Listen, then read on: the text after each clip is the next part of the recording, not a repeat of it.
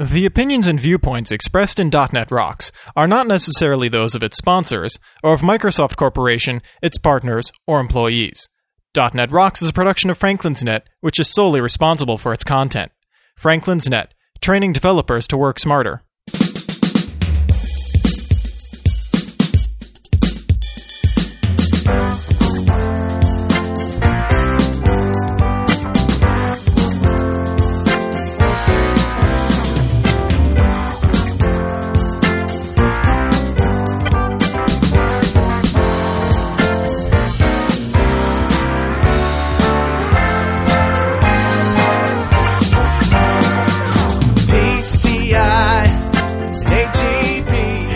Rockheads, play with your geek man later and listen up. It's time for another stellar episode of .NET Rocks, the internet audio talk show for .NET developers with Carl Franklin and Rory Blight. This is Jeff Maciolik here to announce show number 76 with guests Shaun Walker and Jim Duffy, recorded live Friday, August 13th. .NET Rocks is brought to you by Franklin's Net, training developers to work smarter, and now offering hands-on VBNet and ASP.NET classes remotely. Online at www.franklins.net, and by Data Dynamics, makers of ActReports.net. Simple, powerful, and cost-effective reporting for Windows Forms and ASP.NET web applications. Online at www.datadynamics.com. And by Dundas Chart, advanced technology, advanced results. Online at www.dundaschart.com. Support is also provided by Code Magazine, Microsoft Technologies in-depth for IT managers and developers. Online at www.code-magazine.com. And now, the man who installed the Whidbey beta on his production machine, bringing new meaning to the term .NetNuke, Carl Franklin. Gotta get enough points to finally Thank you. Thank you, sir. Jeff Maciolik, our announcer and all-around audio nerd here at .NET Rocks. I'm Carl, and welcome to another stellar episode of the show. We'll be with you for 2 hours, bringing you geek talk and .NET talk and lots of silly shit. And before we get started with all that, I'd like to introduce my co-host out there in Portland, Maine, Mr. Microsoft, the biggest flaming heterosexual I personally know, Rory Blythe. I actually get that a lot. Portland, Maine. Jeff just pointed out Portland, Did I say Maine. Portland, Maine again? Oh, geez. Yeah. Portland, Oregon. You know, it's just the geographic locality thing. That's all. Yeah. I'm so used to it. So this is my first week on the show as an official Microsoft employee. I signed a bunch of thingy duties earlier this week. At least I think I did. It's been such a blur of a week. Wow. I spent Monday in new employee orientation, and I am now officially a Microsoft employee. New employee orientation? Yeah, what's that like? Well, you show up, and some really, really nice people give you a little visitor badge, and they take you around, and then they spend the next 4 or 5 hours trying to give you free Coca-Cola, and they explain the health insurance to you and stuff like that. And then they say things like, now remember, in order for us to give you money, you're supposed to do work for this company. And that's pretty much new employee orientation. It's kind of about what you'd expect, so except there's a lot more free sense. Coca-Cola than there is at other jobs. I think it's sort of like just It's just like the official welcome to Microsoft. Yeah. You know, it's a way of creating a line that you step over so that you're aware of the fact that you are now part of, Microsoft. And of course they change your blood out for Kool-Aid and do all that kind of stuff, but for the most part it's just orientation type activities. Cool. And then so I you were shadowed partying Russ with Festino. Yeah, you were partying with Russ this week. Yeah. He's a party animal. Partying is a good word. He has a lot of stamina. He's got a lot of energy. And I met up with him in Fort Lauderdale on Monday, and I don't actually really remember Monday because I was so tired. I only slept like 3 hours a night all week long. But then on Wednesday, we drove down to Miami, and he took me to South Beach. I got to tell you, like, there are things I had no idea about South Beach, and I learned the hard way that it's a topless beach. I had no idea. Wow. There was absolutely no indication whatsoever. But you get out there, and all of a sudden you look around, and you think something's a little different around here.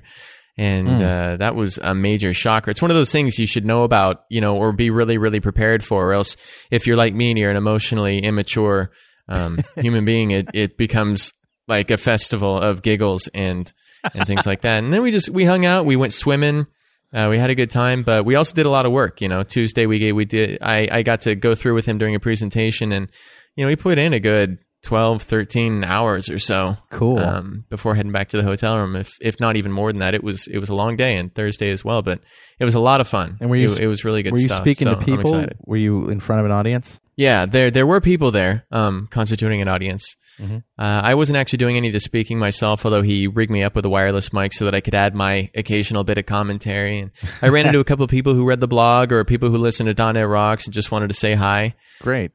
So that was always a cool thing. Same thing down at Microsoft. I ran into some people who listened to .NET Rocks who just wanted to say hi. Yesterday, I had to fly out really early because of Hurricane Charlie. I got a last-minute ticket out and got onto my airplane, and I swear, from the northern tip of Florida all the way to Las Vegas, it was thunder and lightning. Yeah. And I mean, the cabin was lighting up, but I was on so many sedatives and I was so sleep deprived and I was so out of it that all I could think was, man, that's really beautiful, man.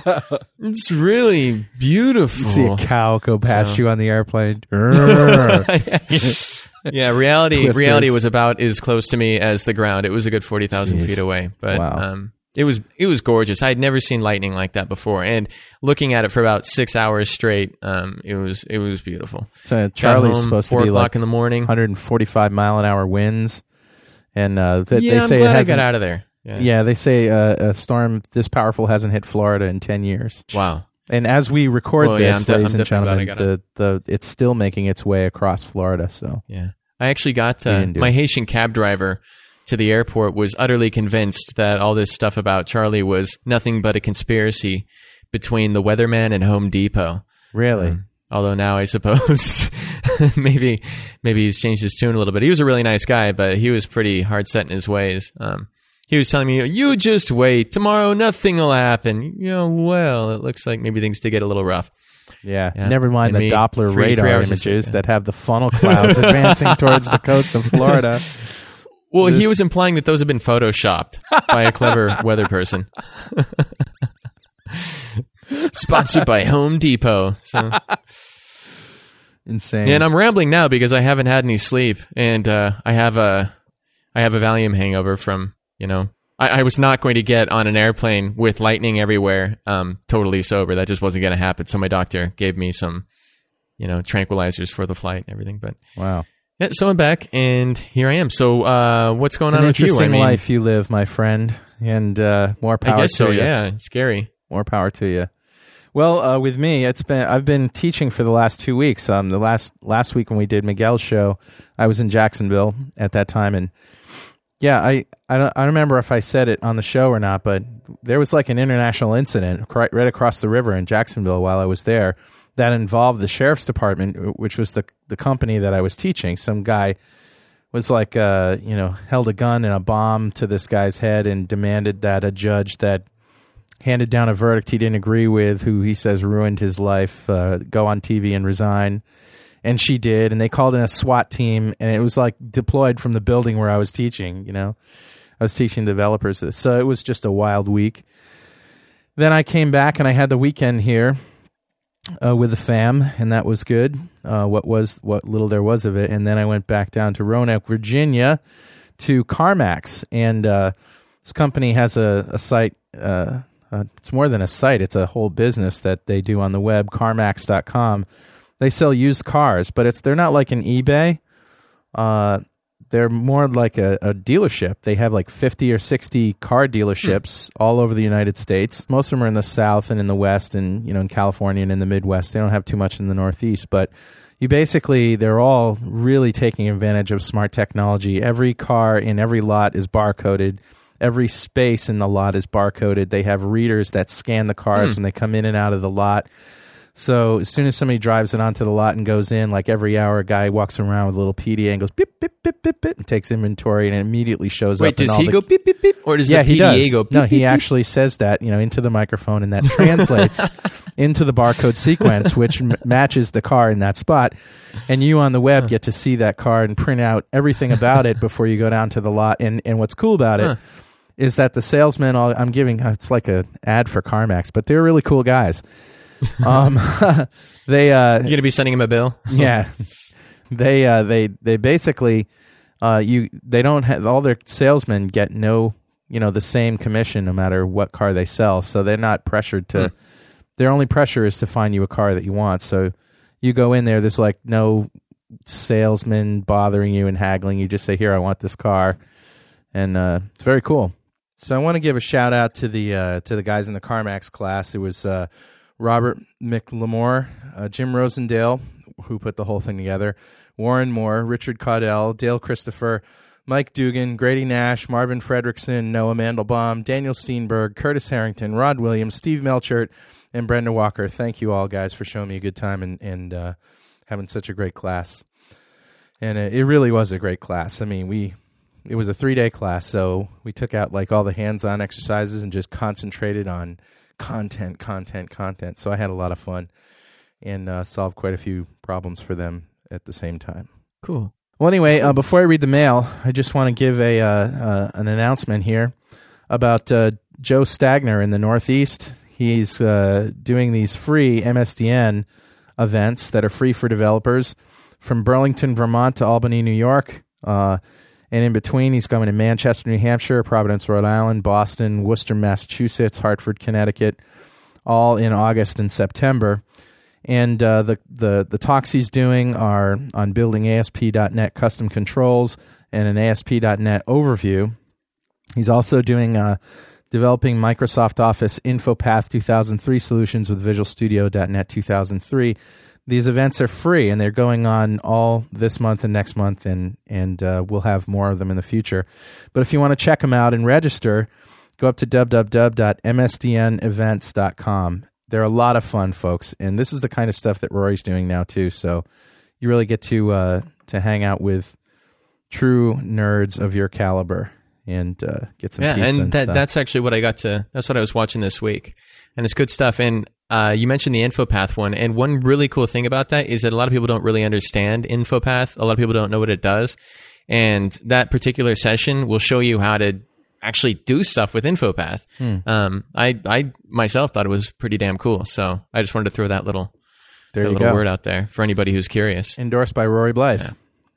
And these things happen at movie theaters. It's a lot of fun. I'll shut up about it, but it happens at movie theaters. You get a voucher for popcorn and soda, and if there happens to be a .NET Pub Club going on, then Microsoft will also buy you some like chicken wings or whatever after the show. And that's where you go out to a bar and have a beer and chat.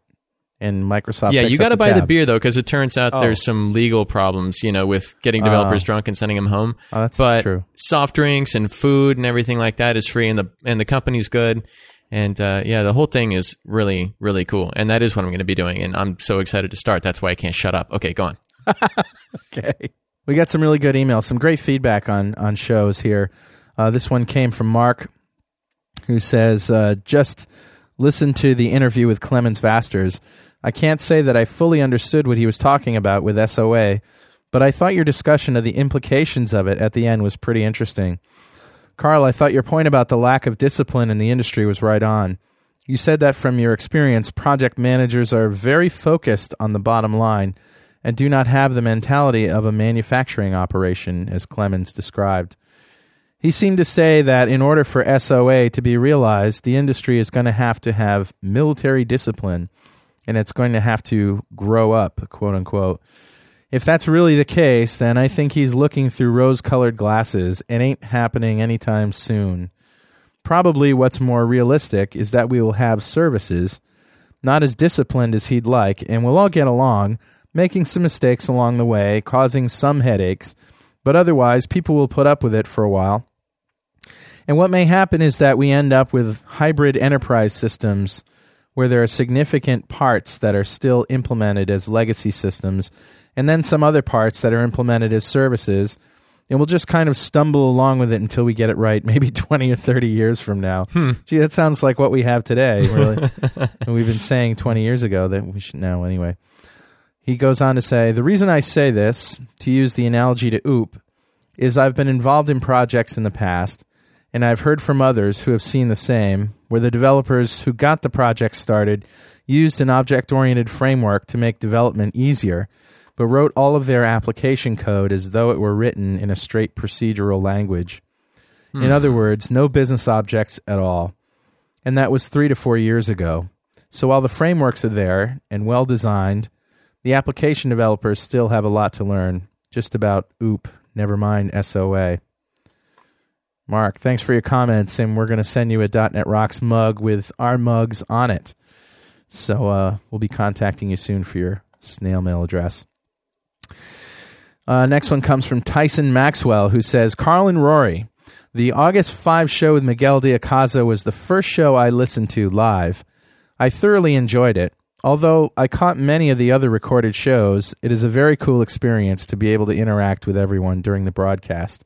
Keep up the great work, Tyson S. Maxwell. Tyson, thank you very much. And again, we're going to send you some swag, so look in your mailbox for it. And, you know, we don't really talk about the live show much on the show, but just to remind people that this is recorded live, and everything that you're hearing here, minus a few burps and swears and things things that we edit out, is done live. And you can listen to it with Windows Media Player. And we have a whole page on our main .NET Rocks page that you can go to and listen. And there's also a chat, an IRC chat that we expose that we use anyway, where a bunch of people are in there making comments and asking questions. And in the case of Kimberly Tripp's show, she was actually reading the questions and talking at the same time. It was wonderful. She's like a serious multitasker. Well, anyway, Yow. Somebody step on the dog? No, I think somebody else was walking through the apartment building. He's kind of territorial. You know, we could leave those in as long as we just brand it. You know, Castro the .NET Rocks dog. That's right. Okay. This one is from Corey Messing. Korymashing.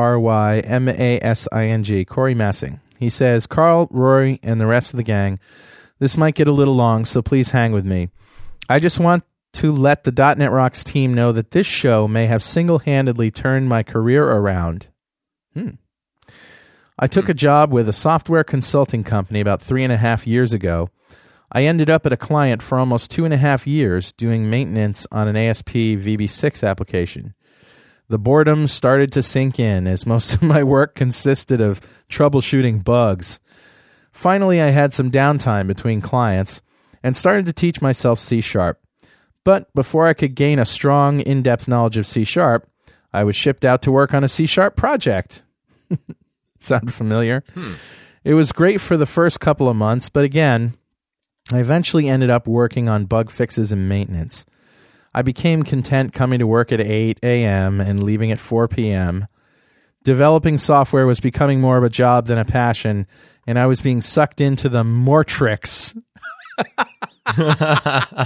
It's pretty good. The Mortrix. One day after reading an article about blogging, I decided to search for some .NET blogs in hopes that I could find one that would once again get me excited about programming. My first search result was from Google, and it took me to Franklin's Net. The item on the Franklin's Net site that caught my eye was a link to an internet audio talk show for .NET developers. This may be too good to be true, I thought to myself. I downloaded the Kevin McNish show, and I listened to it while I worked on bug fixes. Let me tell you guys, that show was my red pill, and I haven't looked back since. Since that day, I have downloaded and burned every single episode. I started from the beginning. This is really cool, huh? I started from the beginning and worked my way through each show. I'm now listening to the entire set again. I listen in the car, at the gym, and at the office. I have strongly recommended that every developer in my branch download these shows and listen to them. As well as getting the most knowledgeable guests, you guys make the show extremely entertaining. Between the music, Google weirdos, and all the smart-ass comments, the show is just so damn fun to listen to. I mean, seriously, who does a radio show about software development from a bar? You guys do, and that rocks. .NET Rocks has opened up doors that I never thought existed. There are so many avenues that I would now love to explore. SOA, test-driven development, code generation, the list goes on. And I've been exposed to some of the most brilliant people in the industry. Honest to God, I didn't pay this guy. This just came into my mailbox today. Yeah. I was lucky enough to see Scott Guthrie at a recent Arizona.net users group conference, and I really enjoyed a webcast that Chris Sells was gracious enough to donate his time to. I could write another 10 pages describing what this show has done for me, but I know that you guys are busy, so I'll just end this with a big fat thank you. Yeah, shut up. Keep on rocking, Corey Massing, Chandler, Arizona. P.S. That's so cool. Wow. Yeah. P.S. If I ever get out to New London or Portland, I owe you guys a drink or 10. And I think we ought to send him a sweatshirt, don't you think? Yeah, Corey, we're actually never too busy to listen to people go on and on and on and on about how much they enjoy the show. So. Sucking up is definitely recommended. So that is the mail, and now it's time for the news.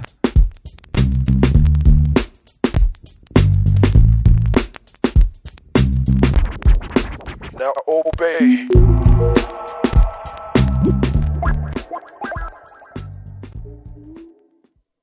So Roy, got some news for us this week? I've got some news for us this week. Cool. The first item in the news is that this Munich Linux install that we've been talking about for the past few weeks, where they were going to convert 10,000 Windows machines to Linux machines, which was initially a go-ahead, and then hit a snag, and then seemed to hit another snag, has now freed itself from the snags and is going to go ahead, and we can still continue to watch it. And whether this thing succeeds or fails, it's really going to be interesting to keep our eyes on it. There's an article about this over on, I got the Shrinkster URL here, shrinkster.com/AJ. And, I mean, even if it goes forward, I'd be really interested to hear about the kind of technical hurdles they're going to face in migrating 10,000 Windows machines to Linux boxes. Yeah, we said we would cover this, and we're definitely going to keep you. And so, do we know what the status of the project is, or are they just now about to go forward with it? Well, what they've decided is that it would take about 2 or 3 weeks to figure out if there were going to be any patent issues that would stop them from going forward with the migration. Aside from that, I think the plan is simply just to keep going. Wow. So cool. It'll be interesting to hear about. Yep. And then the next bit of news, in light of last week's show with Miguel Diacaza, we talked a bit about Cocoa Sharp, which is the Cocoa binding for Mono. Mm-hmm. And for anybody who doesn't remember, Cocoa is sort of like the equivalent to Win32 on OS X, or also the .NET framework. It's like a mix of everything, right? It has a lot of functionality built in. But when you're talking Cocoa, a lot of the time you might think of it in terms of its GUI functionality. Yeah. And the Cocoa Sharp framework is coming along, which is cool because it's going to get easier and easier to write Cocoa apps using Mono. And the URL for this story is shrinkster.com/AK. And then next, there's some rumors going around, and now that I work for the company, I'm not sure if I'm allowed to even propagate these rumors, regardless of my personal opinion, but I think it's probably all right. There's some talk about maybe Internet Explorer 7 beating Longhorn to the masses. So URL for that is shrinkster.com/AL. And I'd personally love to see a version 7 of Internet Explorer, but the company isn't really commenting right now either way on what's going to happen, but it has been acknowledged that people really would like to see another version of IE before Longhorn. So who knows what'll happen there. Okay. I have my hopes, and I think it'd be really cool to see something. And then finally, the last bit of news is that the Tablet PC SDK version 1.7 was released on the 9th of this month. Yeah. So you're probably going to want to go pick that up. Yeah, URL for that, shrinkster.com/AM. And that is the news for the week. Awesome, man.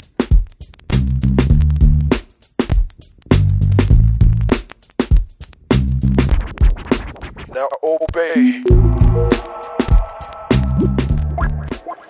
Speaking of tablet PCs, Rory, we're in the midst of our .NET Rocks tablet PC giveaway contest, as you probably know. We didn't talk too much about it. We haven't been talking that much about it on the shows, but we have now passed the 3,000 entry mark today. We have currently 3,010 entries. The deal is this. We're Microsoft and Franklin's Net is looking to get just a little bit of demographic information about the people who listen to .NET Rocks and who are interested in .NET development. So it's a very, very simple survey. I think there's 2 questions out on the site at www.franklinsnet/.netrocks. And you basically put your name in a hat to win like this $3,000 plus decked out Toshiba M200. Ridiculously nice. Absolutely. Tablet PC. It's got a 60 gig hard drive. It's got a gig of RAM. It's got a 1400 by 1050 display that's convertible. It's got Wi-Fi built in. It's just very, very sweet. I have one myself, and I just can't put it down. It's awesome. In fact, I was reading a book with Microsoft Reader on the plane today, and I can't tell you how nice it is just to be reading like that. And there's a little joystick on the side. Just go pink to turn the page. It's so cool. And to be able to like annotate, I mean, you can provide your own little notes about things, or you can highlight stuff. You can throw your own bookmarks in there without destroying the book, Right. which I always thought was really cool. Yeah, very cool. Very. And then cool if you have indeed. Encarta, you can look things up in the dictionary, or you can look things up in the encyclopedia if you happen to find a reference to something you don't know anything about. That's one of my favorite things to do, is switch back and forth between Encarta and Reader. But yeah, it's an awesome Very cool. way to spend your time. So let's just go ahead and introduce the guests. Our guests tonight are Shaun Walker and Jim Duffy. Shaun Walker is founder and president of Perpetual Motion Interactive Systems Incorporated, a solutions company specializing in Microsoft enterprise technologies. Shaun has 15 years professional experience in architecting and implementing large-scale IT solutions for private and public organizations. He's responsible for the creation and management of DotNetNuke, an open-source content management system written for the Microsoft ASP.NET platform. Based on his significant community contributions, he was recently recognized as a Microsoft MVP, Most Valuable Professional, in 2004. He's a skilled writer and has been published in Access, VB SQL Advisor magazine. Shaun resides in British Columbia, Canada, with his wife and 2 children.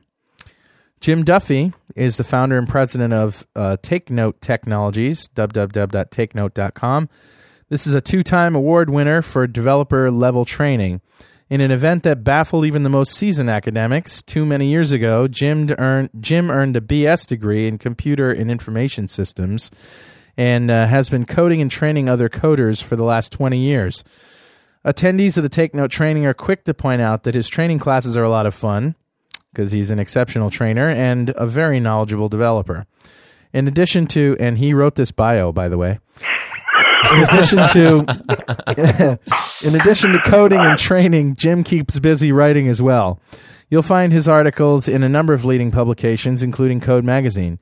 Jim's passion for teaching and presenting, combined with his humorous and quick-witted approach. Jim, where did you get these adjectives? Quick-witted?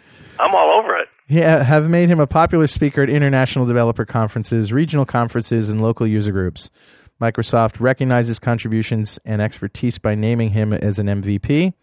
He is also, and this is perhaps most interesting at the moment, Jim is also co-host of the popular Computers 2K4 radio show on WRBZ 850, The Buzz, on Sunday mornings in Raleigh, North Carolina.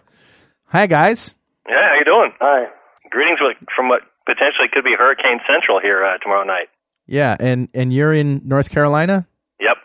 Yeah, Hurricane Central indeed. Yeah, once Charlie crosses over Florida and makes it back out to the Atlantic, he could be heading my way. Good thing we didn't record it on Saturday night. Very good idea. So how are you, Shaun? I'm doing pretty good. I appreciate the invitation to the show. Oh, our pleasure.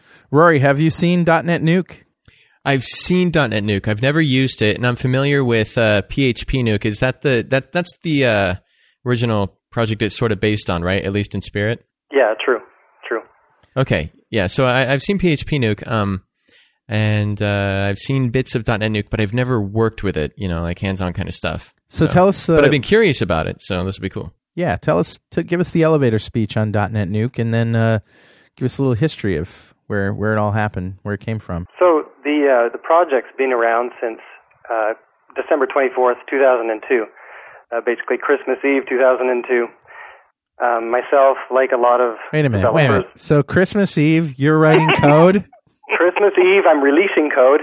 Oh, releasing. As a gift to the world. As a gift to the community. I thought that's when you started developing it. No, there's a lot of symbolism there. Will you stop that and wrap presents? hear hooves on the roof. Sorry. So, like a lot of .NET or a lot of Microsoft developers, I was interested in getting up to speed with the new .NET technology, and I found this great sample application in 2002 called the iBuySpy portal. Right. And many .NET or future .NET developers started with that application, getting their feet wet in .NET. Yeah, that was originally I had certain things in mind when I saw the application. I had some experience in the past with PHP-Nuke, so I saw the similarities in terms of content management, at least at a very simplistic level. And I was involved with writing applications for amateur sports organizations. And what the requirements were in terms of what the clients were asking was for a website which was easy for them to manage the content, where they could still maintain their own identity, so have their own URL, and have their own presentation sort of look and feel as well. So I made a lot of changes to the original code base for the iBuySpy portal. But after about 10 months of that, I realized I didn't have the funding to release it as a real product, and I thought I had become quite involved with the forums on ASP.NET. Mm-hmm. And I thought it would be a great thing to contribute to the community. Now, do you know Mike Amundsen? And he's the guy who did iBuySpy. Yeah, I met Mike. Yeah, he's a great guy. He is a great guy. Very smart guy. Yep. Yeah, and so December 24th, I decided in my infinite wisdom to release it as an open source version. And what I did is I just made a post in the iBuySpy portal forum on the ASP.NET site saying that there was a full version available for download. And from there, the downloads started to pile up. I actually went on holidays for a couple weeks in January, and when I returned, I was amazed to find that there was 2,000 or 3,000 downloads. So just originating from that original post in the forum. So you've talked a little bit about how it started. Let's just give the elevator speech about what it is for those who still don't know. It's a content management system or portal system, which has a variety of meanings, but essentially it's a framework where you can manage content for your website and allow people to come to your website and view the content under different security contexts. So you can have public information and private information. Basically, changing the paradigm from a static HTML website to a web application. Right. How close is this to any of the community? What do you call those things that they have at ASP.NET? Like the what am I trying to say? The things that the toolkits, the starter kits. Yeah. Yeah. Well, the original iBuySpy portal starter kit is now called I think it's called the Portal Starter Kit. Right. Not a lot of work was done to enhance that product from its original release. Okay. And DotNetNuke has added a ton of functionality to that original product, so they really bear no resemblance to one another anymore. There's also the Community Starter Kit, right, which has similar features. Right. And then there's also the Forums Starter Kit and an e-commerce Starter Kit, and those are really designed to perform a specific application function, whereas DotNetNuke is designed to provide a full portal framework where you can plug in different types of applications.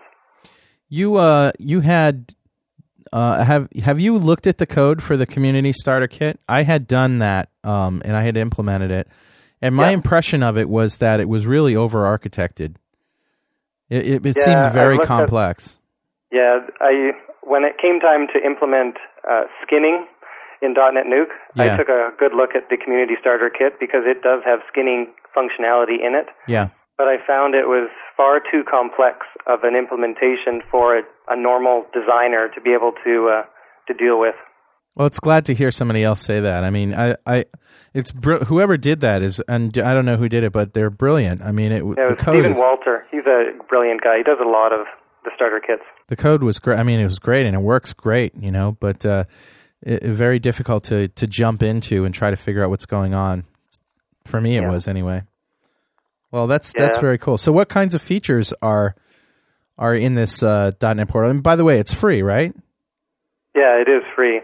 It is a true open source application, whereas the starter kits from Microsoft are released under Microsoft End User License Agreement. That's free code, and you're allowed to do it whatever you want with it as well. But there's not really a management entity behind them managing upgrades and enhancements to those code bases. Mm-hmm. So that's slightly different than a true open source project. The open source project, like DotNetNuke, actually has a standard BSD license, which allows for the maximum flexibility in terms of reuse. So people are allowed to use the code, modify the code, and really they're not even required to contribute anything back to the project if they don't want to. Whereas many of these projects are GPL licensed, which is more of a viral license where if you make modifications, you're required to contribute those changes back to the original project, which isn't really very good for business applications. Yeah, true. It sort of limits it to being used for personal and hobby websites, rather because business websites don't have to contribute their business intelligence back to the core open source application. Right.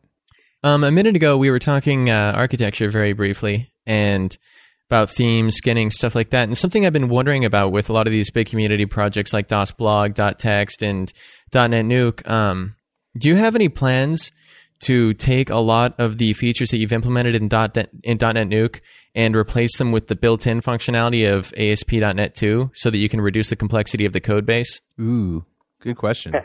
There's a good question. That question's coming up more and more lately as Whidbey gets close to shipping in a more solid form. Mm-hmm. I guess you'd have to look at each of those features on an item-by-item basis. If we look at skinning or themes, there's some aspects of the Whidbey solution which we can adapt fairly simply. In terms of the master pages solution, which is really a templating solution in Whidbey, .NetNuke has actually a far more flexible templating system implemented right now. And whereas Whidbey is really very optimized for developers and not so much for designers, .NetNuke's main purpose in implementing skinning was to make it very simple for web designers to use whatever tools they want, generate skins in standard HTML and, using the standard tools that they expect, and offering sort of one further level of abstraction than ASP.NET 2 does. I understand your point, though, in that there's a lot of architecture. There's a lot of code that we could do away with if we adapted to that model. Yeah. Well, do you think it'd be possible to go in and maybe take advantage of master pages and write a system around master pages that would provide the same flexibility, or do you think there's something inherent to master pages which would prevent you from being able to attain that level of flexibility? No, I don't think there's something that would restrict us from doing that. It's a matter of taking a look at it more in depth. There's also the whole Microsoft is calling it skinning, but it's themes per control on your page, which you can apply different styles to. And the terminology gets all sort of twisted around, but that's what they call skinning. So that is something that we can definitely adapt almost immediately when Whidbey is available. Okay, cool. Very cool. So, Jim. Yeah, buddy. So when did you come into this .NetNuke land? I became initiated and totally impressed. Probably earlier this year, the TakeNote.com site was getting a bit long in the tooth and dated, and it's like, okay, I need to redo this thing. And I looked at a number of different things, including, I even looked at SharePoint. And I was like, well, maybe I'll take a look at SharePoint, see what this is doing. And that was a bit of overkill, and was looking at the iBuySpy portal and thought, hey, this is pretty cool. And, what's this .NetNuke thing? Oh, it's an extension. Let me take a look at this. And was just hooked.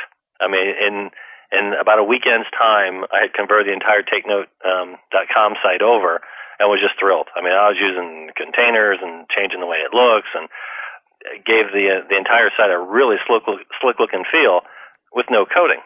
And that's what I was really looking for, was an easy way to build the corporate website using pre-built components that I could just drop on the page wherever I needed them, and put a nice looking flair as far as the UI went to it. I had a couple of sections on the Take Note page. I needed to add some training registration online and online ordering of the courseware. So I thought, can I extend this DotNetNuke thing? And started taking a look around and started reading about how you can extend it.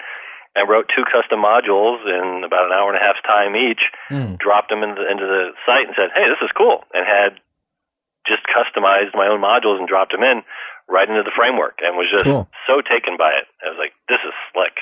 I like this stuff. So your changes became part of the code as the license permits? No, the changes became a custom module. They're independent user controls. Oh, okay. That you just drop in. The .NET lingo is they're called modules, and you just drop the module in wherever you want, and the way you lay out a page is you drop modules anywhere you want on a page.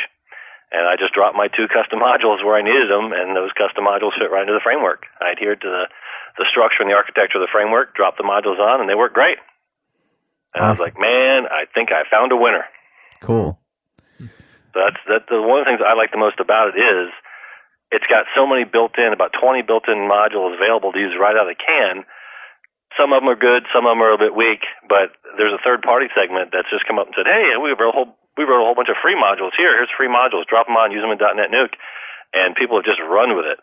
So you can download either commercial modules that people are selling or free ones that are unbelievably good and put together a very slick, very functional website very quickly. And throwing in the skins with version 2.0, now the site can look unbelievably professional, keeping the look and feel away from how it functions. Very slick. I was quite impressed from the time I saw it, and have been since the version 2.0 came out. I've just been running with it. Cool. I want to get back to something that Rory was hitting on just a few minutes ago, which is about ASP.NET 2.0. Obviously, the architecture of a well-designed ASP.NET 2.0 application is going to be quite different than what we have today, user controls in particular. So are you guys going to maintain a 2003 version or a Framework 1.1 version and go off and do a WDB version? Or are you going to just upgrade everybody to 2.0? The plan right now is to not maintain multiple versions of the application. We really don't have the resources for that.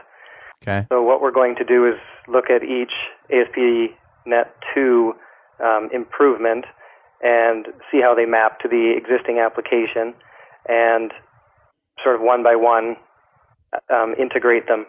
Right now, I mean, even as we speak, we are already integrating the membership roles, profile, APIs for WDB with .NET.Nuke in its current form.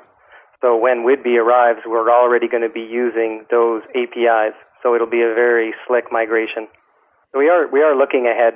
And there's significant improvements in WDB. I mean, one of the goals of WDB is to reduce the total lines of code. The problems that I'm experiencing when I do my analysis between WDB and what we've got in ASP.NET 1.1 is that we've actually got more functionalities than some of the default providers in WDB. And so we need to be able to extend those default providers, right, or else cripple the app and take away features that the users have right now. And that's not really an option. Well, extending it should be pretty easy with the inheritance model, don't you think? We're running into some complexities, and we're actually working with the ASP.NET 2 team in some areas to work through some of them. Cool. Another one of the things I like about the entire project, the entire product, is the integration, obviously the tie and communications with Microsoft. This isn't just hey, we have this really cool open source portal that we put together, and boy, we hope Microsoft likes it. So what's the relationship there? Relationship with Microsoft? Yeah. Obviously, if Microsoft is interested in any application which showcases their technology and brings it to a wider audience, DotNetNuke does that. Early on, it must have been probably 3 or 4 months after I released the original version, I was approached by Microsoft, and they said, we really like what you're doing here. Can we help you out in some ways? And so they do we host the .NetNuke.com site on their server cluster. The ASP.NET team provides that for us. They provide mentoring to us when we have difficulties with different things. I had sort of weekly communication with Rob Howard last year when he was still with Microsoft to communicate what was going on with the project. So that's sort of the extent of the tie. Let me ask you this, and I've been trying to ask you for 3 or 4 times, and I always got sidetracked. My apologies. So what are some of the killer features or the feature list, if you could rattle them off, of DotNetNuke? I mean, I kind of know what the portal starter kit does and the community starter kit, but let's just hear about some of the cool things it does. I think the killer feature, which got the whole project started, was I made a modification which allows you to run multiple portals from a single code base, single database. So you can have a single shared hosted account, install .NetNuke, which, so you'd install the application and you'd have one database. But then you can map unlimited number of URLs, so domain names, to that account, and they can be separated in the database to display different content. That's cool. So you can it's a virtualization model which allows you to run multiple websites out of a single account. Very nice. So that's what got the project off the ground, because a lot of people didn't want to have to purchase multiple shared hosting accounts just to have very simple websites. Of course, it opened up a whole other market for people who wanted to become these middle hosters. They just purchase one account and then they sign up customers and pass on, hosting costs to them. One of the things I like about that model is the ability to just do a single database backup. Yeah, and by doing one backup, you're backing up 15 different sites at one time. Sure, it's just much easier to manage. All the content, everything about it is all the content is all stored in SQL Server. So a single backup and you're good to go. My favorite feature, other than that multiple database deal, multiple site deal, is the security model built into this thing. It's so nice to be able to set up security groups, assign users to security groups, and set every module and every tab up with a security group. And you're like, oh, hey, that's pretty cool. That was easy. I can control who can see what at what time. I like this. No coding. It's all just built into the product. Is it easier to authorize and authenticate people once they've signed up than, say, the community portal, which is buried? You kind of have to go looking for them. Yeah, there's a number of different registration options. Okay. There's a public registration option where people who register are automatically granted access to the site. There's a private option where they register and then an administrator gets notified that somebody registered and they have to approve it or not.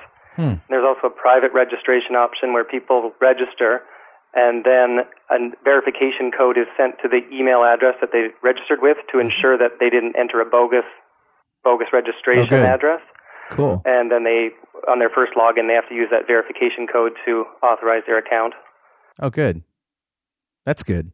Very slick stuff. Well, continue with the feature list. I didn't mean to interrupt you there. That's all the features. That's it. Okay. There are no more. Virtualization security done. Sorry. And you can't publish any content. Sorry, that's not a feature. Actually, that is another feature. There's probably double the number of content modules included with .NetNuke as there were with the original, and that's included with the core. And then there's a ton of third-party custom modules as well. For example, just lay some of those on us. A laundry list. Forums, picture galleries, PayPal module, shopping cart module. Those are some of the third-party ones. Yeah. Some of the ones that come built in. I mean, there's an RSS news feed built right into it. There's an announcements tab built right into it. There is a discussion group built right into it. A contact form built right into it. I'm just trying to rattle off some of the built-in documents, modules. Events, frequently asked questions, feedback form, survey, iframe. Huh. Cool. So, a maps module, which works with MapQuest. A weather module, which works with the Weather Network. Carl, I can tell you this. You look at it more and start to play with it, and you're going to start going, I need to switch over to this stuff. That's what I'm thinking right now, actually. Because it is exactly what I did when I looked at it and said, man, I am home. I like this. There's an RSS thing. Is there a blog, or is that basically what that is? No, that's the RSS module. Just is a news feed consumer. Okay. There's also a weblog module as well. Oh, there is? I think there's a couple of them. Really? Yeah. Interesting. Very, very cool. I guarantee you'll be looking at this stuff, Carl. Very cool. Okay, Roy, And then it's obviously got banner ad and vendor management as well, so that you can try to make some revenue on your site as well. I'd forgotten all about that. That's right, vendor and banner ads built in. And affiliates, and yeah. Jeez. And the number of these modules currently? How many? That's hard to say. I mean, ballpark? Built in, there's about 20. Yeah, and then I bet you there's got to be 50 or 60, maybe even more than that on snow-covered. Wow. Yeah. That was one of the most significant architecture changes that we made, is that with the original iBuySpy portal, you could write custom modules, but you basically had to be a developer in order to install them. You had to add them to your project and recompile the project and then deploy the project. And the modification that we've made to .NetNuke is it allows you to actually install modules at runtime. It installs the UI files and a DLL, which is the code behind all compiled into one DLL, and drop that into the bin and adds some database entries to know where to find the controls, and it just works. Wow. So it allows people that are not technical at all to install new modules into their portal. From the developer side, one zip file. Wow. From the developer side, it allows you to build a private assembly in .NET and in Visual Studio, and build the entire assembly, test it, and then say, okay, here, upload this to the site, and boom, there it is. It's a module built in now. Very similar to the web parts architecture, but we've actually released it prior to the web parts stuff coming out. So it's kind of interesting. Very, very cool. Okay. Well, guys, sit tight. It's about that time, halfway through the show. We're going to listen to some music. And actually, after I play a tune here, or maybe a couple of tunes while the live listeners sit around and listen, my brother Jay is here in the studio, and we're going to play some live music for you. So cool. We're going to play some music and pay the bills and stick around. We'll see you on the other side of the hour.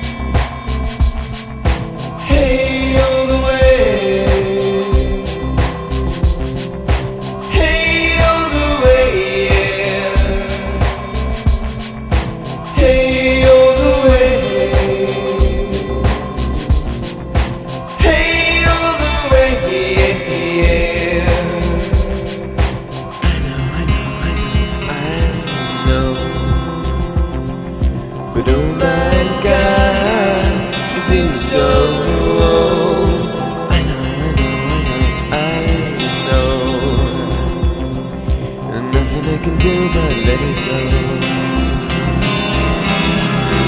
Hey, all the way. Hey, all the way, yeah.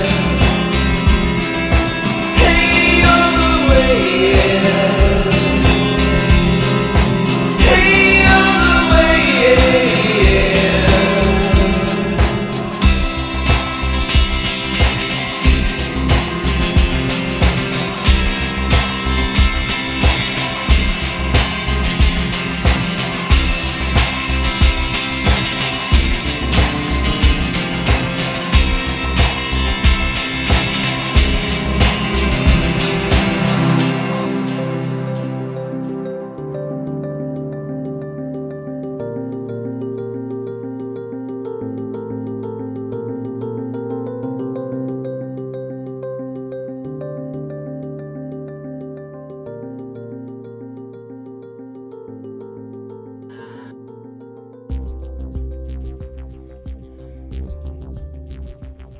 You gonna sit over there?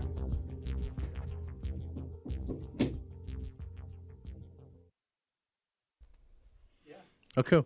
All right, well, here we go. What are we doing? Let's do a little St. James Infirmary. All right. 2, 3, and...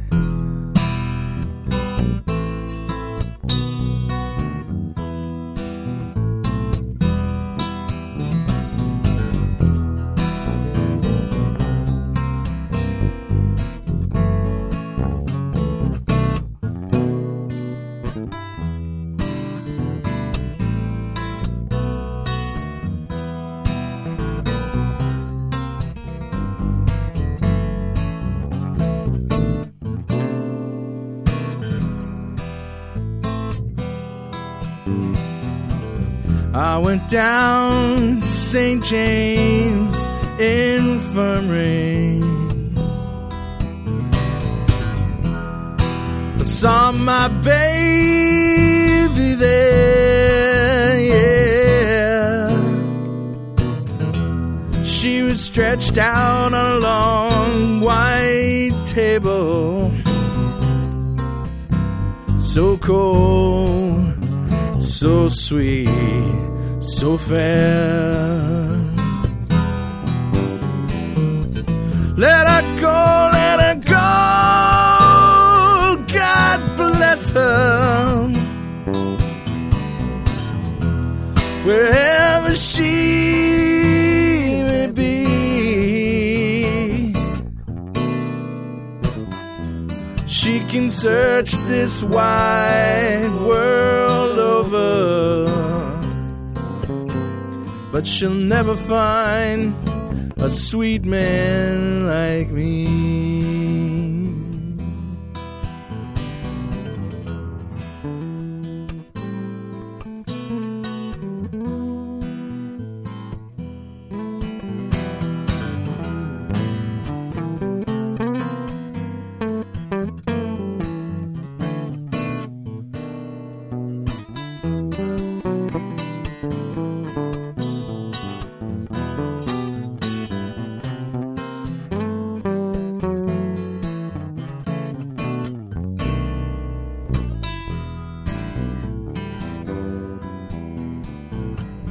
When I die, won't you bury me in straight lace shoes?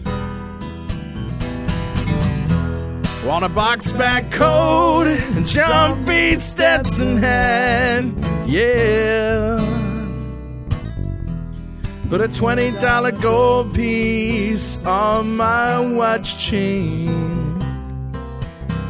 so the boys will know that I died standing pat.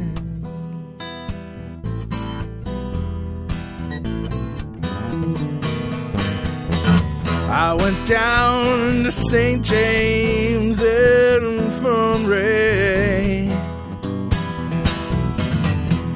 No, I saw my baby there.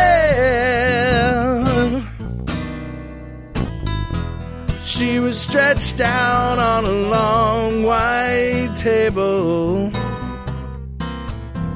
so cold,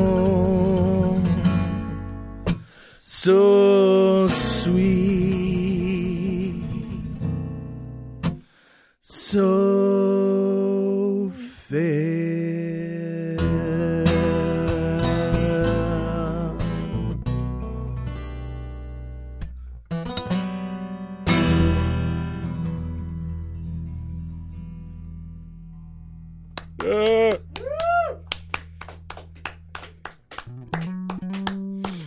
Yeah. All right, one more, and then we'll get back to the show. This is The Last Steam Engine Train, which is sung by, who the heck did it first? The guy who died. Leo Kottke's mentor, John Fahey. Yeah, John Fahey. And Leo Kottke did an arrangement of it, and we have further screwed with it. This is The Last Steam Engine Train. 1, 2, 1, 2, 3.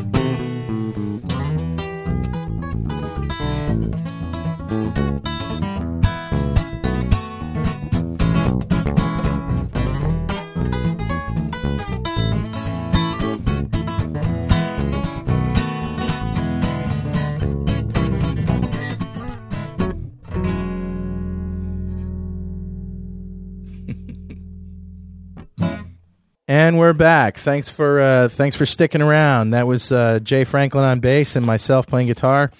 And we are the Franklin Brothers, as you probably know by now. Yes, we do acoustic music as well as the other stuff. So, we are this hour talking with Shaun Walker and Jim Duffy about DotNetNuke. And glad you could join us. Guys. Yes. You still with us? Thanks again for having us on. Very good, of course.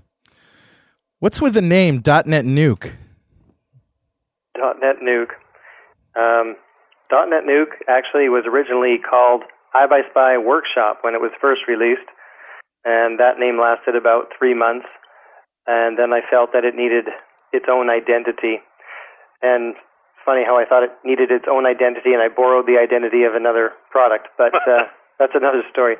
No, the Nuke name has sort of become synonymous with open source content management systems. It originally came out with PHP Nuke, which was written by Francisco Berzi, and that was released in about 2000, I believe. No, and it really? had a number of forks that spun off of it, Post Nuke and a number of others. I noticed today, actually, there's even a JBoss Nukes implementation. But calling the product .NetNuke, at least for those people that came from the Linux world, that name has some identity to it, so they understand that this product is a content management portal system. I immediately thought of Duke Nukem. Yeah, I remember that. That's a great game. I heard there was another Duke Nukem game coming out. Is there really?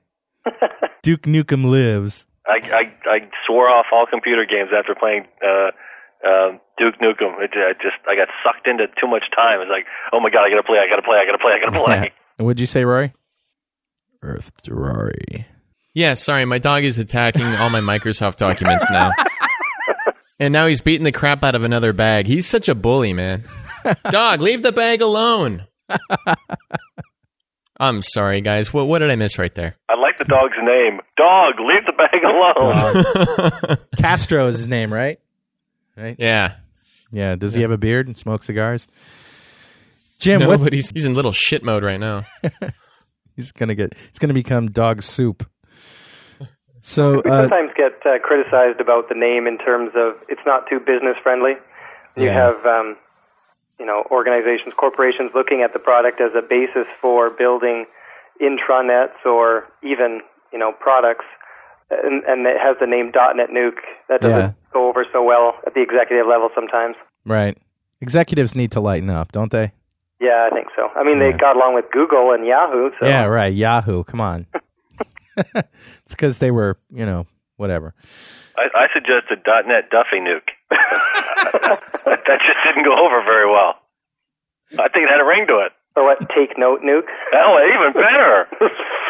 Jim, now we're talking. Jim, when you gave me this Geek Man thing at DevTeach, and did you know that Geek Man made it into .NET Rocks the movie? Special cameo appearance? Yeah, exactly. We have a picture of the website and Geekman. And by the way, I keep getting asked by people by email, what happened to .NET Rocks the movie? And, well, work happened. I had 2 weeks in a row of training, and the editing sort of fell by the wayside. But we have sponsors. We've got everything, and the thing's pretty much almost ready to go. We got to stitch in a little bit more, and I have to make a master onto a dual-layer DVD. And then we're going to send this puppy to the printer, and it's going to be coming forth very soon, so stick around with that. Yeah, we actually did mention it in the movie. And what happened was you just walked up to me at the show and said, here, this is for you. And, during lunch, we didn't know what to make of it. It's a little because action I knew figure. how much you'd appreciate that. It is pretty awesome. Where do you come up with these things? I mean, I should talk. We have Richard the Toy Boy. He would have found something like that. But right. For the show every Sunday morning, I usually research, just try to find that unique and strange computer-related news story. I just happened to come across the Geek Man. What's the show all about? It's a call-in show for my computer won't print. How come I can't get Windows to run? How come this won't work? Oh, man. Type stuff on Sunday mornings from 8 to 10. And I try to be more color than technology. I just say format the drive to every question. You'd be surprised how many things it fixes, though. I mean, the bugs, they all go away. The problems are solved. Format the drive. Works for me. How long is your show? It's 2 hours. 2 hours of that? 8 to 10. Is it on the web? Is it something we can listen to? There may be some versions out there stored, but we typically don't stream or anything over the web. It's just it's that old-fashioned live radio. Yeah, how many listeners do you go out to? 4. Oh, wait a minute. No, 1 died. 3.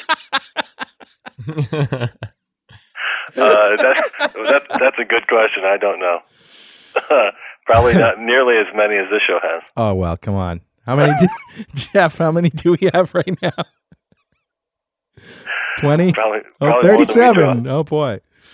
We're on that's not bad. We're on a campaign to get more live listeners. We have tons and tons of download listeners, but you're not a true fan until you've experienced the live show. And, I feel like I'm being indoctrinated. Yeah, or something. Yes. So what back to my passion, .NetNuke. Right. What do you teach classes on .NetNuke at Take Note? Yep. I was so jazzed by this thing, and had been doing Fox Pro and VB.net and ASP.NET training and stuff like that, and was so jazzed by .NetNuke, I thought, man, I so have to start teaching people how to use this thing, because this is just too cool. And put together a couple of classes. One's a 2-day creating portals with .NetNuke. Requires no programming. It just teaches how to set up the portal and add modules and administer it and set up security rights and all that stuff. Wow. And we have another class, which is a 2-day coding class. How do I write custom modules within the .NetNuke framework? And I actually got some of those coming up the end of August 30th and then September 1st. What's a typical class size for you? We've run the class a couple of times and have had 6 to 8 people in there. Great. Which makes me happy. Obviously, That's 12 good. to 15 would be even better, but I'm just happy that there's enough support out there to run the class, and it just my way of trying to support the community as best I can to help teach more people how to use this thing. That's awesome. So, yeah, I'm a happy camper. I'm getting jazzed. I mean, talking to you guys, especially when I heard the list of features and stuff. And, these are all things that some of these we'd like to implement on our site. Yep. Our Franklin's Net site started out in ASP.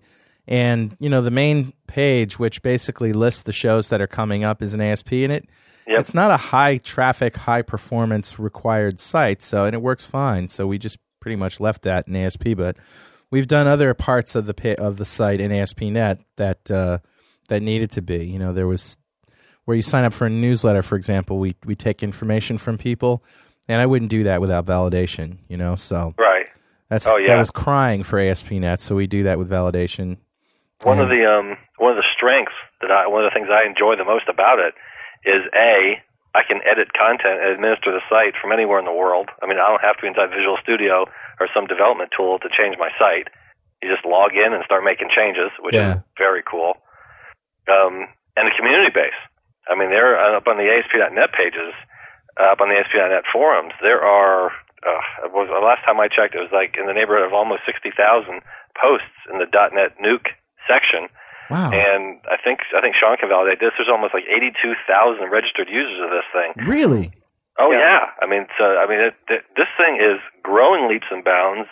And one of the things I was concerned about when I first started to adapt it was, okay, is this a niche little thing that 12 people are using, and I'm not going to get stuck and not be able to ask any questions how to use this thing? And boy, was I surprised and pleasantly surprised up on the ASP.NET forums, because there's just a lot of activity. It's probably one of the most active forum sections up on ASP.NET, because it's just always jumping. Wow. Out of those, I guarantee you, Carl, you'll get off the show and go, I need to look at this. Well, I definitely am going to. Yep. Of those 82,000, how many of those are actually developing modules for it and modifying it, do you think? That's difficult to determine. We don't really have any tracking mechanism to determine people that download it, whether or not they're using it or not. Because you can download it and use it just as a toolbox on how to implement different features in ASP.NET. Or you can actually use the application out of the box to build a website. Or you could adapt it and build your own app just by adapting different parts of it for its strength. One of the biggest challenges I had with the community site, which is the community starter kit, which is the only thing I unfortunately have to compare, right, is it was very difficult to make it look different from what they gave you. Like the look and feel was sort of baked in, and you really had to jump through hoops to make it look different. Yeah, and that's one of the biggest requirements with a website is you want to have your own look and feel. Exactly. So what do you guys do in that department? Actually, we just ran a skinning contest not long ago. Microsoft supplied some decent prizes for it. And I believe that there's about 20 free skins that are featured on the site that were entered in the contest. Some of them are pretty radical-looking skins. They don't look anything like the default look of the site. Like, you don't even have to stick with the standard portal look with, your header, footer, and 3 columns. Right. You can deviate from that entirely and, have 50 panes in your site if you want to, 50 columns. You can do whatever you want. So is this truly like template-driven? Do you make the template first and then say .NET-nukerize this? Or do you have to work within the framework of your pages? No. Like a web designer could build a template look and feel in whatever tool they want, cut it up into HTML, and what they do is where there's active elements on the page, like a menu system or, say, a login button, you would put in tokens in those specific areas, and those tokens have specific names. Kind of like placeholders. And then when you upload, your skin is comprised of your HTML file, your image files, your style sheet, and you zip them up into one file, and you upload them to the .NetNuke app, and it parses your HTML file and substitutes the tokens with the actual controls. And so it's almost like a pre-compiled skin. So you get great performance out of it, and it works with the framework from that point on. Carl, so the use of these skins, the look and feel of your site can be exactly what you want it to be. The framework is going to work around you. You're not going to be working around it. That's basically Drop those tokens into your skin wherever you want wherever you want that content to show up on the page, and that's where it shows up on the page. You want the copyright to show up on the top, the login to be in the lower right-hand corner. You can lay out the skin however you want, and the .NetNuke framework is going to adhere to that skin, and that's how your site looks. So there is a traditional look and feel of a .NetNuke site, but with a skin, you're nowhere near that look anymore. Rory, are you as excited as I am about this? I'm getting kind of damp under my armpits here. It actually is one of those things that I've been wanting to take a look at for a while. But part of me lately, whenever I think about projects like this, I can't help it. My brain keeps going back to wanting to look through the code and see how certain things could be re-implemented using features in ASP.NET 2. I've got like a one-track mind lately with that stuff. Yeah. I mean, and it's good to be looking ahead for sure, because that's going to be coming upon us before we know it, right? Maybe, Rory, you just defined what you're going to be doing for the next 3 months in your spare time. Well, it seems like it'd be cool, I think, if somebody sponsored for an app like this, like say if Microsoft sponsored for an app like this to be written using ASP.NET 2, just to demonstrate like how much simpler the architecture can be and how many lines get cut out and so on and so forth. It would be very, very cool to see a comparison with a 2.0 version. Very cool. Yeah. I just can't stop thinking about that. Every time I think about, skinning or templating of any kind and stuff like that, or of course, like with any large application, you wind up with a whole bunch of custom collections. So when I'm thinking about generics, I cannot help but think about, how ASP.NET 2 could be of use to these projects. And this whole time that we've been having this conversation, sometimes I even drift off and I think, I wonder if it'd be better for them to rewrite from the ground up using ASP.NET 2 and just try to design around their existing ideas, or to actually port. There's just all these questions that keep popping up in my head. So I am excited, but at the same time, it's really just sparking a lot of questions in my head. Okay. Yeah. No, and those are good enough. Those are good questions to ask.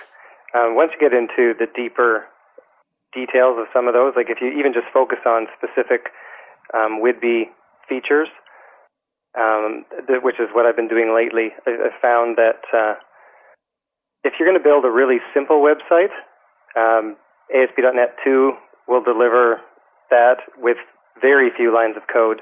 But as soon as you deviate from just very simple use cases and want to extend the model somewhat, it becomes far more difficult. Actually, probably more difficult than it is in ASP.NET 1.1. Is it because there's so many new high-level things that in ASP.NET 2.0? Obviously, like you said, you can just drag a table onto a web page and you set a few properties and you've got an editable grid. So if you want to get down in and, change anything. I've heard that, though, that in ASP.NET 2.0, they've actually opened up a lot of hooks in the database layer. Right, in the binding layer, so that your data can come from anywhere? Yeah, that's the whole provider model. Right. But the provider model is based on a base API. So as long as the base API is extensible, then you're able to add your own functionality to it. But if you have to go outside of that base API, that's where it becomes more complicated. Yeah.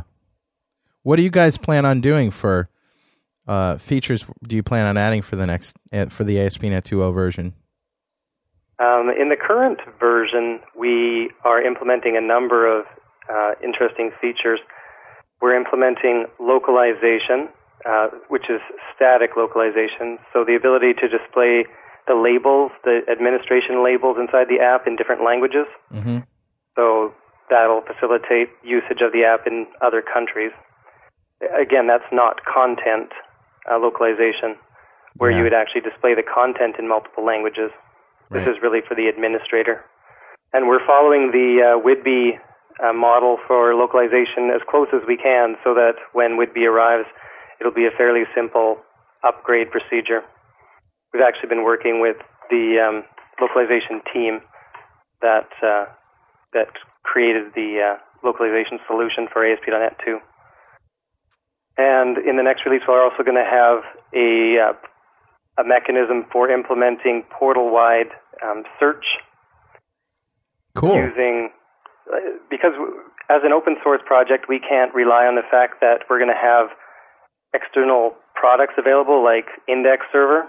Right. In a shared host environment, you usually don't have those things available, but you still need to have a search mechanism in your portal. So we have an architecture designed to enable modules to publish their content in a summarized format into a central index, which can then be searched. Yeah, that sounds good. Sounds very good.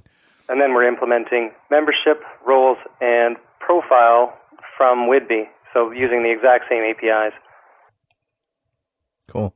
So we're actually going to be showcasing a lot of Whidbey functionality this fall, which is well before Whidbey comes out.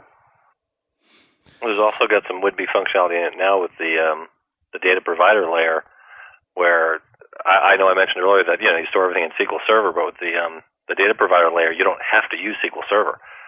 Just depending on what data provider you use, it ships with Access and SQL Server providers out of the box. But I know there's a MySQL provider out there that you could actually build a DotNetNuke site with MySQL. Cost to build that is going to be zero with the open source .NET-Nuke, MySQL. You're done. And there's an Oracle provider as well. You guys don't actually advocate people using Access as a back end for this thing, do you? No, it's really there for educational. Like it's right. used quite a bit in academic circles where people are teaching courses and they might not have SQL Server licenses for all of their students. Mm-hmm. It's a good mechanism for them to be able to teach them using Access. Definitely not used for a scalable website, though, in production. Oh, then I better get off of Access right away with my site then. Oh, yeah, right. Now you tell me. Jeez, I wish someone had told me that earlier. No wonder it's been so slow. Hey, speaking of slow, let me talk to you about North Carolina for a minute. Hey, ba-dum-bum. Yeah. What's the .NET community like down there? Because to tell you the truth, I haven't heard of anything happening down in your neck of the woods, and maybe I just am not plugged into that community. But what's the local community like? We have a .NET user group here, which is called the Triangle.NET user group. It's www.trinug.org. Trinug. Trinug, Trinug, trinug.org. That sounds obscene. That sounds cool. Typically have anywhere from 30 to 40, 45 members show up at the meetings every second Wednesday of the month or whatever. So there's an active .NET community going on here. And it's funny, I gave a presentation at that user group about 3 or 4 months ago on .NET Nuke, and there is now a .NET Nuke SIG.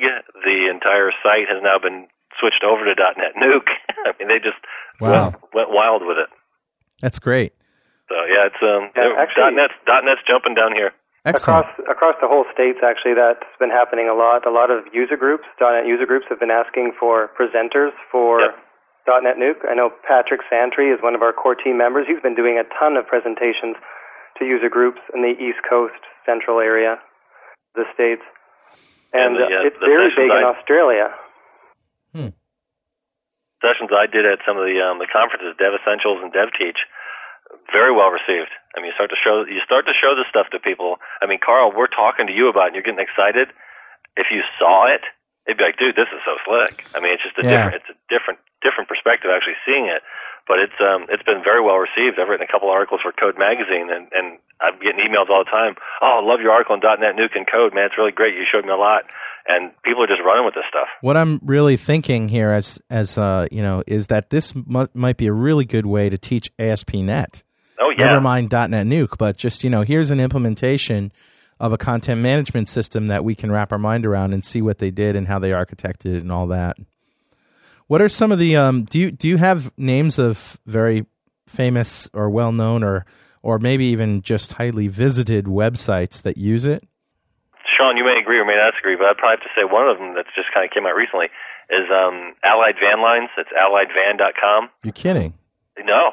Go out to alliedvan.com, and that's a .NET Nuke 2.0 site with a really slick-looking skin on it, and it's being accepted and used throughout the corporate world.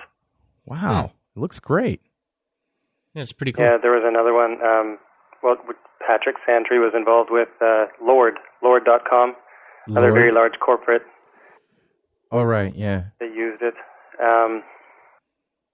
Yeah, we have .NetNuke sightings all the time where it seems to pop up. Is there a way to tell? In general, it's still being used in intranet scenarios more than extranet scenarios. Really? Yeah. And in those cases, we don't even see it. But is there a way to tell that it's a .NetNuke site? Like if I view the source, does it say, in the metadata? It depends if they've removed, there is an option that you can remove the copyright messages throughout the application. And that's really in there for security purposes so that people can't target .NetNuke sites if they're hackers. Wow. So really there's not any good way of telling in version 2. You usually can, though, just by looking at the URL, Carl. Desktop default. If you see desktop default, and then the tab ID, and then some odd number, the trained eye can usually pick up on a .NetNuke site pretty quick. I think one of the other reasons why .NetNuke's become so popular is that in .NET Framework 1.0, there was a lot of emphasis put on C#, the language, getting it off the ground, getting people excited with it, trying to attract Java developers over to the .NET Framework. And the VB developers kind of felt like they were being left out. Yeah. And the .NetNuke application is VB.NET as a core. And it gave them an opportunity to be excited about something and have sort of a community on their own. Although, with the extensibility model, you can write your modules in C# and they work just fine with the framework. But as a core, it's written in VB.NET. That's great. Hey, long live VB.NET, If it's good enough for NASA and Allied Van Lines, it's good enough for you, so shut up. All right, so let's see. I got some questions here from the chat room. Bitmask asks, how scalable? Any implementations out there with 1,000, 10,000, 100,000, 1 million content items? Well, okay. With the multi-portal capability, I've heard of people running up to 1,000 portals on one IIS account. So that's basically 1,000 websites running out of one website. Wow. That could be, maybe those are pretty small sites, though. They could maybe only have one page each. But I also know of a magazine in Australia that's using .NetNuke, and they have, 5,000 pages, so 5,000 tabs of information in a single site. So that's a lot of content. The .NetNuke.com site is obviously dog-fooding its own application. Dog-fooding its own application. Well, we're running our own app. I know what you mean. I just thought that was an interesting use of the metaphor. I thought you were just thinking, dog. Dog food. And we get, I never heard dog food used as a verb, Shaun. That's all. Now we're getting at grammar 101. Except where Rory and his dog biscuits are concerned. But I think that's a new Microsoft term that's been put in the dictionary, dog fooding. Average, that's a great verb. We get 800,000 page views a month on the .NetNuke.com site. Wow. So 27,000 page views a day. And if you think about it, Bitmask, it's the scalability has more to do with ASP.NET than it does .NetNuke. I'm sure, unless you guys are doing something really dumb, but you wouldn't do that. It's using best practices for sure. Yeah. It's using, SQL servers using stored procedures. It's got a defined data access layer, defined business logic layer. Right. So if you look at the code base, you'll definitely see it doesn't resemble the original starter kit application which it was based upon. Yeah. Because really that didn't exemplify best practices. Mm-hmm. It was what it was. It was a good an example of a functional application. But we basically rewrote it. Are you being good boys and disposing your objects when you're done with them? Good boys. In most cases, yeah, I'm not going to say 100% of the time because there are a lot of hands in the code as well. Yeah. That's one of the things about open source is it does seem to evolve quickly, but you do have maybe a little less control over what's being put into it. Are you guys able to legally modify somebody's code to fix it? Like if there's bugs? Obviously you should be able to, right? Or anybody can. Yeah, no, with the whole Linux SCO thing that's going on, being a lot more careful now with code submissions that come from external parties. Mm-hmm. People have to sign their intellectual property rights so that we can share it in the project. Like they can retain their original rights, but then the project also shares in those intellectual property rights. so then we can make modifications to it and fix it and not be liable down the road. And that's very important to people who are using DotNetNuke. They don't want to be stuck in a legal situation either. Another one of those features of the product that's not even part of the product is the attention to the licensing that's going on, and knowing what Shaun's doing behind the scenes with that idea of intellectual property, and we don't want to get sued later, and whose is this, and making companies feel comfortable about implementing this technology, knowing that, yeah, we're all right. We're not going to run into intellectual property lawsuits later by using this thing.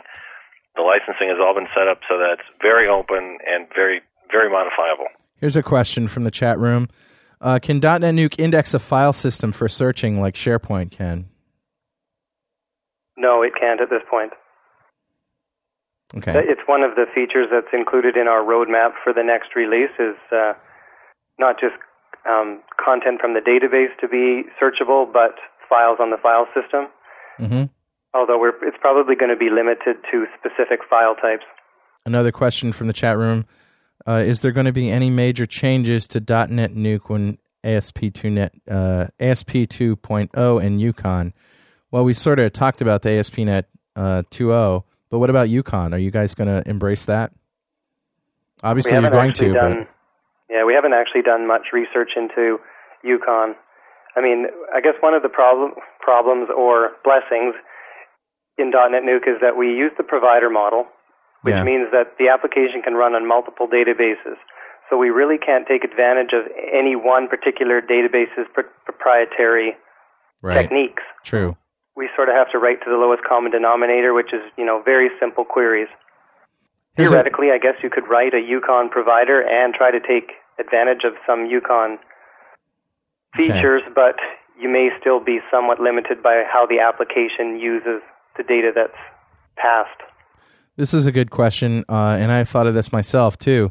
Are images in the content items stored on the web server file system or in the database, and how easy is it to upload images?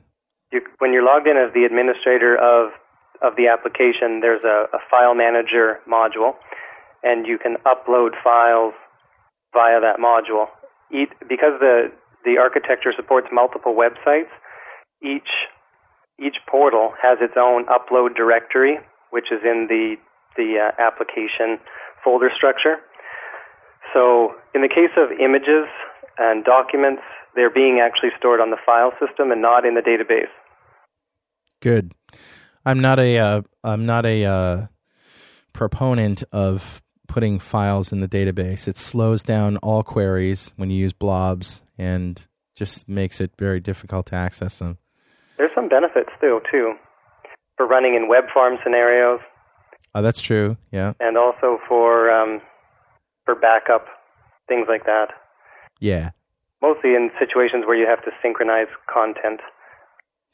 It does slow down the database, though, having all those blobs in there. And it makes your database unmanageably large. Right. Very cool. Roy, you still with us? I am still here. I've had some dog issues, I but noticed. Corey arrived recently, and it's been taken care of. He was humping my leg like crazy, just ankle raping me, and Corey came in from her dinner, and she's got him tied down in the corner. She's duct taped him to the wall. I feel fortunate that good thing it's not a big dog. Ankle raping. It's Well, he comes over, he sniffs your ankle, and he goes, "Ah, ma chérie, you are so beautiful. I find you so enchanting. I want to make love to you." And then he does. He doesn't really ask. So, but he's gone now, and I've been enjoying what's going on. What's that? What'd you say? Does he buy you dinner before or after? He's actually he's not very charming. He's one of those love him and leave him types. It's all business. So yeah. It's all business. Yeah. Then he just goes off and finds another ankle after he's had yours, so he's not even loyal. Are you at least wearing a sock so you're protected? Because I want to make sure you're wearing protection. Does he make noise? I didn't actually have socks. My ankle could get pregnant. Does that, Roy? Don't you think this is getting a little graphic, guys? I'm not going Not there. that I'm embarrassed. Well, we didn't have Google Weirdos, so we need to balance this out with some sick stuff here. Well, sometimes he does kind of go, rawr, rawr, rawr, but he doesn't like moan or anything. So Oh, geez. You are like a style to me. You are beautiful, my love. Yeah. So. Richard says, don't worry, my bad toy will make up for no Google Weirdos. Speaking of that, before we introduce Richard the Toy Boy, who you guys know, I'm sure, any last-minute words of wisdom or pieces of advice or shout-outs or anything you want to say to the audience about .NetNuke or anything else before we shift gears here? I don't know. I encourage anybody, if they're interested in migrating their applications or even their skill set from classic ASP, which I know a lot of people are still using, to .NET, you should definitely take a look at .NetNuke. It's becoming more feature-rich as time goes on, and with our affiliation with Microsoft, I'm pretty sure we're in a good place as we move forward. Well, I'm convinced, and the price is right. I'll just add that from my experience and from coming from an ASP VBScript background beforehand and wanting to get into an ASP.NET website up and running very quickly, I had almost no coding to do in order to get a .NetNuke site up, and that's exactly what I was looking for. And with the rich administrative tools that are available for it, including like a site log and traffic logs, and I mean all kinds of that stuff you'd expect to be or you'd want to be in your portal, they're all in there. And there's a number of administrative tools that are built in that we didn't get a chance to go over, including a very rich third-party community, which free modules, and there's a site called snowcover.com, which has got commercial modules available for sale. The swell of community is doing nothing but growing with this product. And this is not it's a flash in the pants and be gone in 6 months. I'm thinking not so much at all. So it's one of those tools that I think is one of those groundbreaking tools that, wow, everyone should know about this. Heck, I even started throwing, I was a self-proclaimed .NetNuke evangelist because I threw that into my email signature and started spreading the word of .NetNuke around. And I've been doing everything I can in my power to let people know what a really, really slick tool this is. Well, guys, stick around. It's time for Richard the Toy Boy. We'd like you to participate in this as well. And cool. It's, what can I say? It's going to be interesting, that's for sure. So without any further ado, Richard the Toy Boy. 39 speakers in my living room. NASA complains about the sonic boom. 10-foot high screen. Hey, Richard Campbell. How are you, my friend? Dude, I am good, and I'm so glad to see my friends on the show. And I found a very web-centric set of tools for today. Awesome. Some interesting toys. You know, I go for a good toy and a not-so-good toy. That's right. Every week on the show, Richard the Toy Boy previews and showcases a toy that we will show everybody, talk to them about, and actually give one away. And then a not-so-good toy that we would rather not give away. For legal reasons, usually. That's right. And it's usually toys that A, you don't want, and B, the government doesn't want you to have. And we started off this bit with a doozy, didn't we? Smart clamp. Yeah. Good Lord. Well, I think I'm going to hit a new high. No. I'm telling you. You just hang on to your socks there, kiddo. I'm ready for you. What you got? Let's do the good toy. The good toy first, and you've seen this toy before personally, Carl. In fact, we've talked about it before because I think it is one of the best web toys out there. And I'm talking about www.keyhole.com. Oh, yes. Oh, yes. You got to go take a look at keyhole.com. You'll be amazed. Now, this is a web-based 3D view of the world. You can type in any address you want to enter, and it will show you it in the world, right? An overhead view. So I've, seen pictures of my own house. It's very spooky. Heck, I've seen pictures of Carl's house. In more or less detail. Some things are the maps aren't so good, and some things they're very high resolution, but most of the urban centers are high res. Isn't it funny how good the pictures of Iraq are? Yeah. Yeah. Especially if you get the NVIDIA graphics version. Now, but basically you subscribe to this, right, Richard? Yes, you do. And I think we should give away a subscription as well. But you can there's a free try before you buy 1 week period. You can download the client. You can take it out for a spin. You can look around, try the different things. And then if you like it, you can subscribe, and it's $70 a year. There's also professional versions. And this is really interesting for somebody who's got a lot of branch offices or anything like that. Real estate. To be able to show where things are, to be able to set the stage for, say, a real estate development, cut out a block and put the new building on the block with all of the surrounding terrain already there. I'll give you an example. My mother's boyfriend, and because my father died, not because my father left her or whatever, but not because she's cheating on him. My mother's boyfriend has a house in the woods in Stonington, Connecticut, and he's got a pond.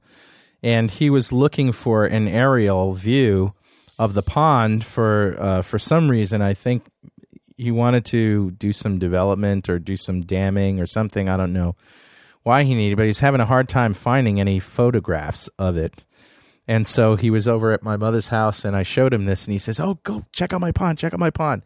Zoomed right in, snapped it, printed it, and he took it home, and man, that was a happy man. It's amazing what you can get out of this thing, and it just goes to show you how commoditized this kind of technology has become. And it's really interesting is looking at the enterprise level. They have technology to be able to integrate with like continuous streaming and data from, say, taxi cabs, so you can look at the location of all your cabs in real time in a 3-dimensional map. And it looks like they have a new version, Keyhole 2 Pro, which is different from the one that I have. This coexists with Keyhole client versions 1.7, and I'm not so sure what the difference is, but I'm sure you can find it. The main thing is your ability to put your own data down on the map. So you can now plug multiple locations in and, put your logos in and have them show up on the map in 3D. Oh, that's nice. That's very cool. For a business, it makes a lot of sense to be able to do that. So we'll give away a 1-year subscription to that. And you bet. Before we do that, however, what's your questionable toy of the week, Richard? I was to ask. Because it's, we're talking about a web-based world, right? And I'm talking about a web-based toy. So I went out looking for, a bad toy that you find on the web. Yeah. A bad toy. And this is bad. That's all I can say. It's bad. But it's one of those things you just have to look at. So I've used Shrinkster. So it's shrinkster.com/AQ, Alpha Quebec. Now you need to have Flash for this to work. It's on the Adorable Bunnies site. So what this is what they call Ping Extreme. And the goal is to whack the penguin as far as you can get him with your big mallet. Unfortunately, the impact is so great that it pretty well just breaks off his head and his head goes flying. So you just give it a try. You press the mouse click, the penguin jumps, press again, you got to whack the penguin, see if you can get some distance. Ew. Now, the thing that is disturbing about this is just how much life it will suck out of you. The next thing I knew, I blew an hour on this stupid thing. And hey, I managed to get over 1,000 yards. I splatted him. That's disgusting. You got to be careful. What are those red things on the left there? Those are the things you're supposed to go over, right? It makes it a little more challenging. What are these buttons? Those things, spikes. Those are landmines. Wow, I got a home run here. He's sailing, he bounced, he's sailing still. Oh my God. Did he hit a landmine? No. Oh yeah, he just hit one, yeah. Just hit another one. I find it fascinating that it's a penguin, too. I don't know if there's any symbolism here. He sure has a lot of blood for a penguin. I think a penguin's head. Completely. Oh, that's his head. I see. He just keeps hitting landmines and bouncing. Are you supposed to hit landmines? Does that propel? Oh, absolutely. Oh, all right. Gives you a little more distance. I think I just got. Let me tell you how many yards I got. 832.4. Is that good? Nice one. Is that good? I don't know. What's your high score, Richard? About 1,000. Well, that's my third hit, though. I mean, yeah, you got to try it a few times. That is insane. Blow a day on it. Get good. Oh, that is bad, man. Is this smart clamp worthy? Yeah. Now you see. Notice it's a penguin too. So who's the guy down below? Right. Who is that guy? The Abominable Snowman, maybe. Actually, he's bald. It may be Steve Ballmer. So what is this site called? Whack the Penguin? Does it have a name? Ping Extreme. Oh, Ping Extreme. The original Flash site had you whacking the penguin with no blood and no landmines. And I guess a a creative child got a hold of this and, made it a little more interesting. Oh my goodness. That that kind of makes up for the Google Weirdos, don't you think, Rory? Rory, are you doing it now? Yeah, but I'm not very good at this, actually. I'm getting kind of frustrated. If you played a lot of asteroids. You guys are all talking about your high 80s. scores, and I'm getting like 500, whatever, 600, and I kind of feel left out. People in the chat room are getting a lot more than I am. I hate this game's stupid because I'm not very good at it. I clearly had a lucky shot. Yeah, that's exactly what it was. How far was yours, Carl?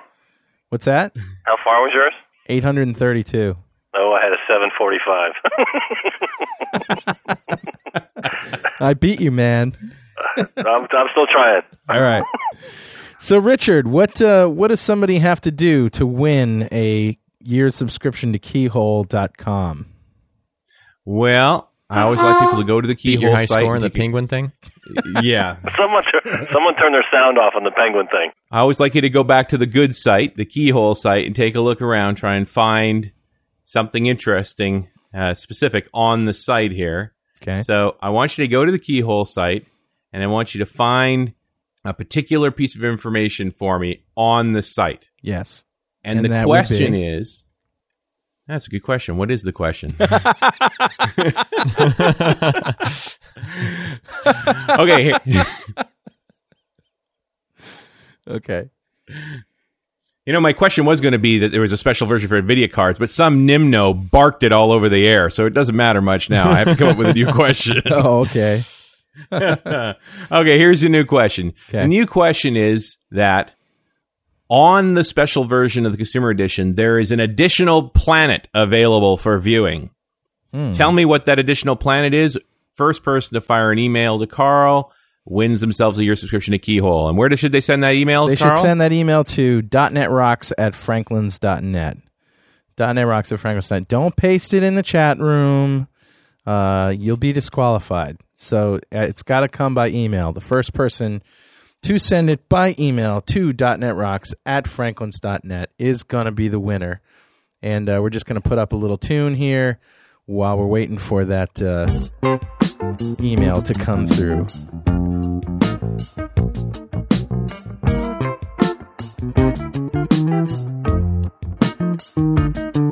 And man, was that quick. Brian Sherwin from Columbus, Ohio says it's Mars. Is that right? Oh, yeah, that's right. All right. Brian, congratulations. Richard, that was kind of a lame question. I mean, what other planet would it be? Wouldn't it be that's really the only one we can do. Wouldn't be Mercury. Well, we have pretty good maps of Venus. Well, such is the contest here at .NET Rocks. You never know what to expect. So anyway, guys, what can I say? It's been a great show, and I am completely energized about .NetNuke. I'm going to go check it out. Cool. Great. So our job is done. Yes. Thank you very much. And on behalf of myself, Rory Blythe, Richard Campbell, who's still trying to beat his high score at this stupid penguin game, Jeff Maciolik in the sound room, this is Carl Franklin saying goodnight from .NET Rocks. And, don't take any wooden nickels, would ya? Thanks a lot. We'll see you next week on .NET Rocks. Good night. Life is hard.